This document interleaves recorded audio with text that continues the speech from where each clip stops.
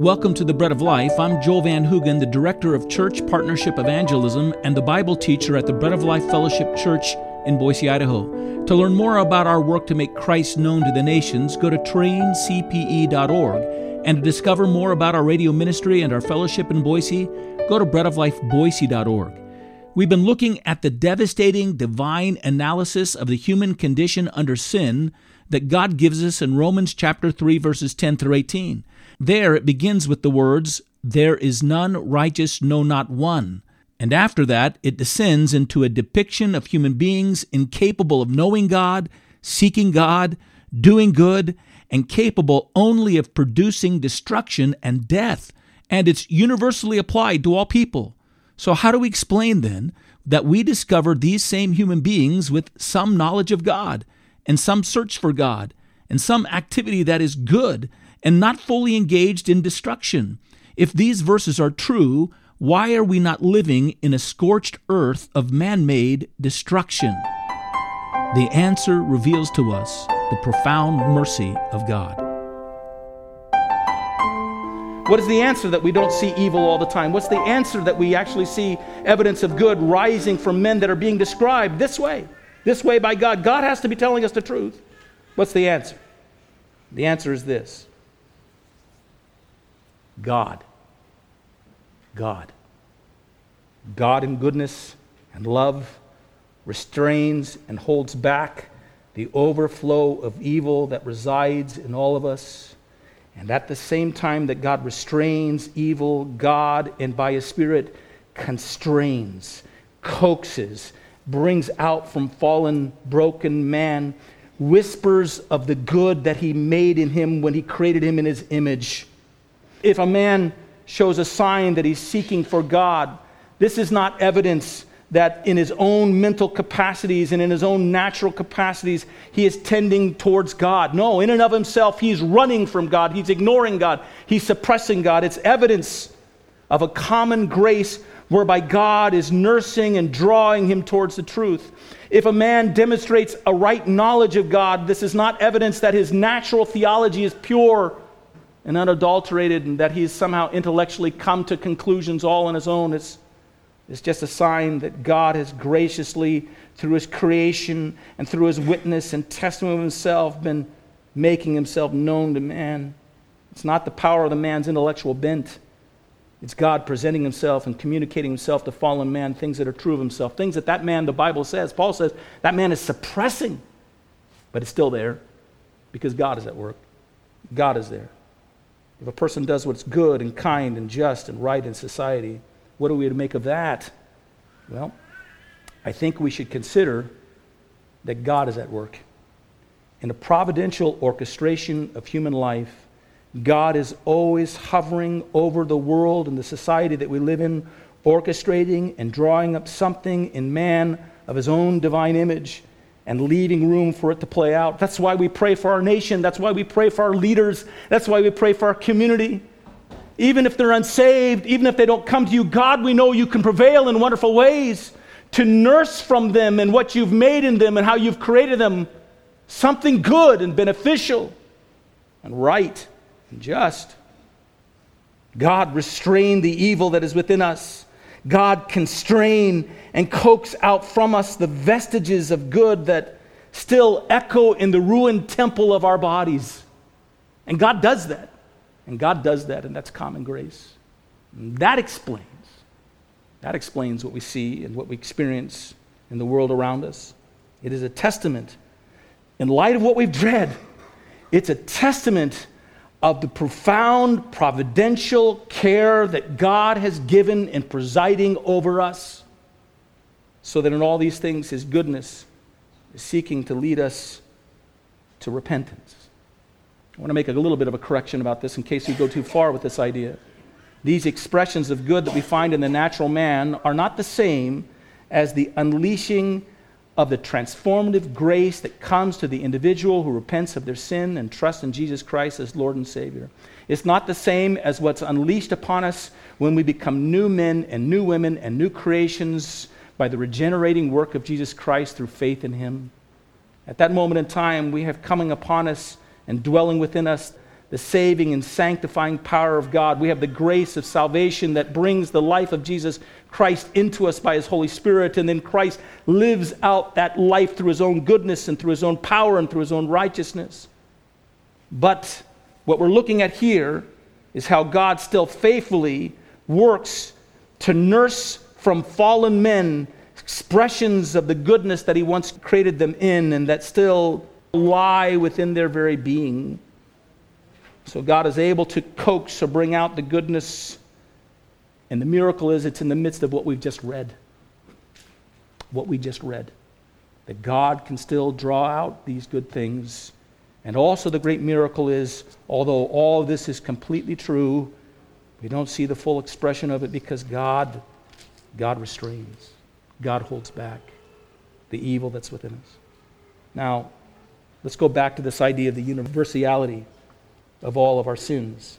That we're under the force and under the control of the sinfulness. Something that we cannot fully see. Something that God mercifully restrains. Let's make some conclusions. And this is what we come to really in verses 19 and 20, but we conclude it in this way. All that we've just read and what we've considered simply means this. You are justly under God's judgment.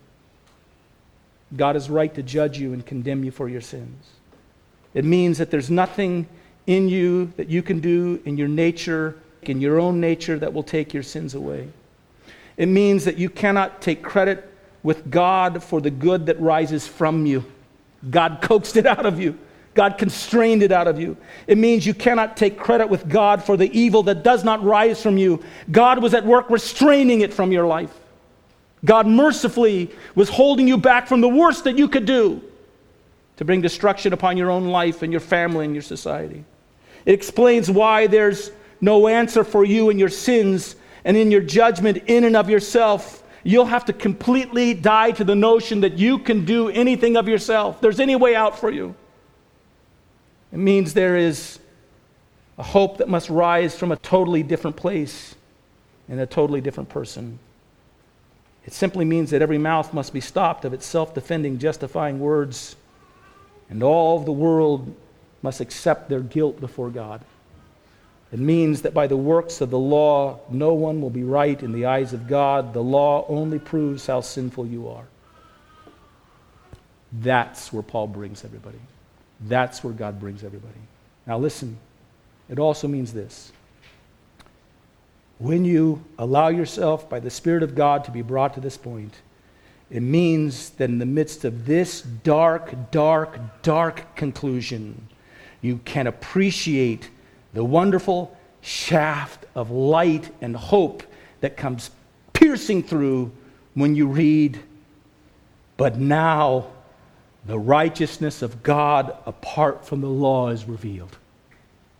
But now a righteousness is available for you, and you will not know how wonderful that is, how glorious that is, how hopeful that is, what a way of life that offers to you until you first fall completely under the indictment of God against your sins. You want to have this view of yourself. You want to have a view of yourself in this way. Paul actually called himself the chief or foremost of sinners. You know what Paul didn't say? Paul didn't say, I was the chief of sinners. Paul said, I am the chief of sinners. It's in 1 Timothy 1, verse 15. He says this, this is a faithful saying and worthy of all acceptance or praise or embracing, that Jesus Christ came into the world to save sinners, of whom I am the chief. Now the gospel means everything. And now it's a source of great joy and great glory. And now it's the one thing we stand upon. So I have to tell you, I wrestle with passages like this because I think, it seems to be a little bit unfair. I don't know if I can convince people that this is actually what they're made of. I don't know if I can always convince myself of this is what I'm made of. I don't know if I want to accept the fact that any good that I've done was really not to my own credit, but God somehow coaxed it out of my own life by his own sovereign presiding. I'm a free will person. I came up with this on my own. No. Apart from the hand of God, what I would come up with on my own, what would rise from me? Destruction, misery, death, cursing, bitterness, poison. God has held it back. God has held it back. God has coaxed from me, constrained from me whatever good has come to my home and my family and my life. I have to accept it. I have to believe it. I have to bow before it so that then I can say, "'Tis mercy all. 'Tis mercy all." The salvation that has come to me is all of the Son, Jesus Christ, dying in my place. Let me read to you "Oh, for a Thousand Tongues to Sing," written by Charles Wesley. And just let me read to you some lines. You might recognize one of these, but the rest you won't recognize. We don't sing them, but they're actually in the song. "Jesus, the name that charms our fears, that bids our sorrow cease. 'Tis music in the sinner's ears. 'Tis life and health and peace. He breaks the power of canceled sin. He sets the prisoner free. His blood can make the foulest clean. His blood availed for me. Look unto him, you nations. Own your God, you fallen race. Look and be saved through faith alone. Be justified by grace. See all your sins on Jesus laid. The Lamb of God was slain. His soul was once an offering made for every soul of man. Harlots and publicans and thieves in holy triumph join. Saved is the sinner that believes from crimes as great as mine. Murderers and all you hellish crew, come worship by my side. Believe the Savior died for you. For me the Savior died. With me your chief. Ye then shall know, shall feel your sins forgiven. Anticipate your heaven below, and know his love is heaven. Come join me, the chief of sinners, and praise God for his salvation and the justice he provides. Let's bow our heads. God, we need to be instructed in these things because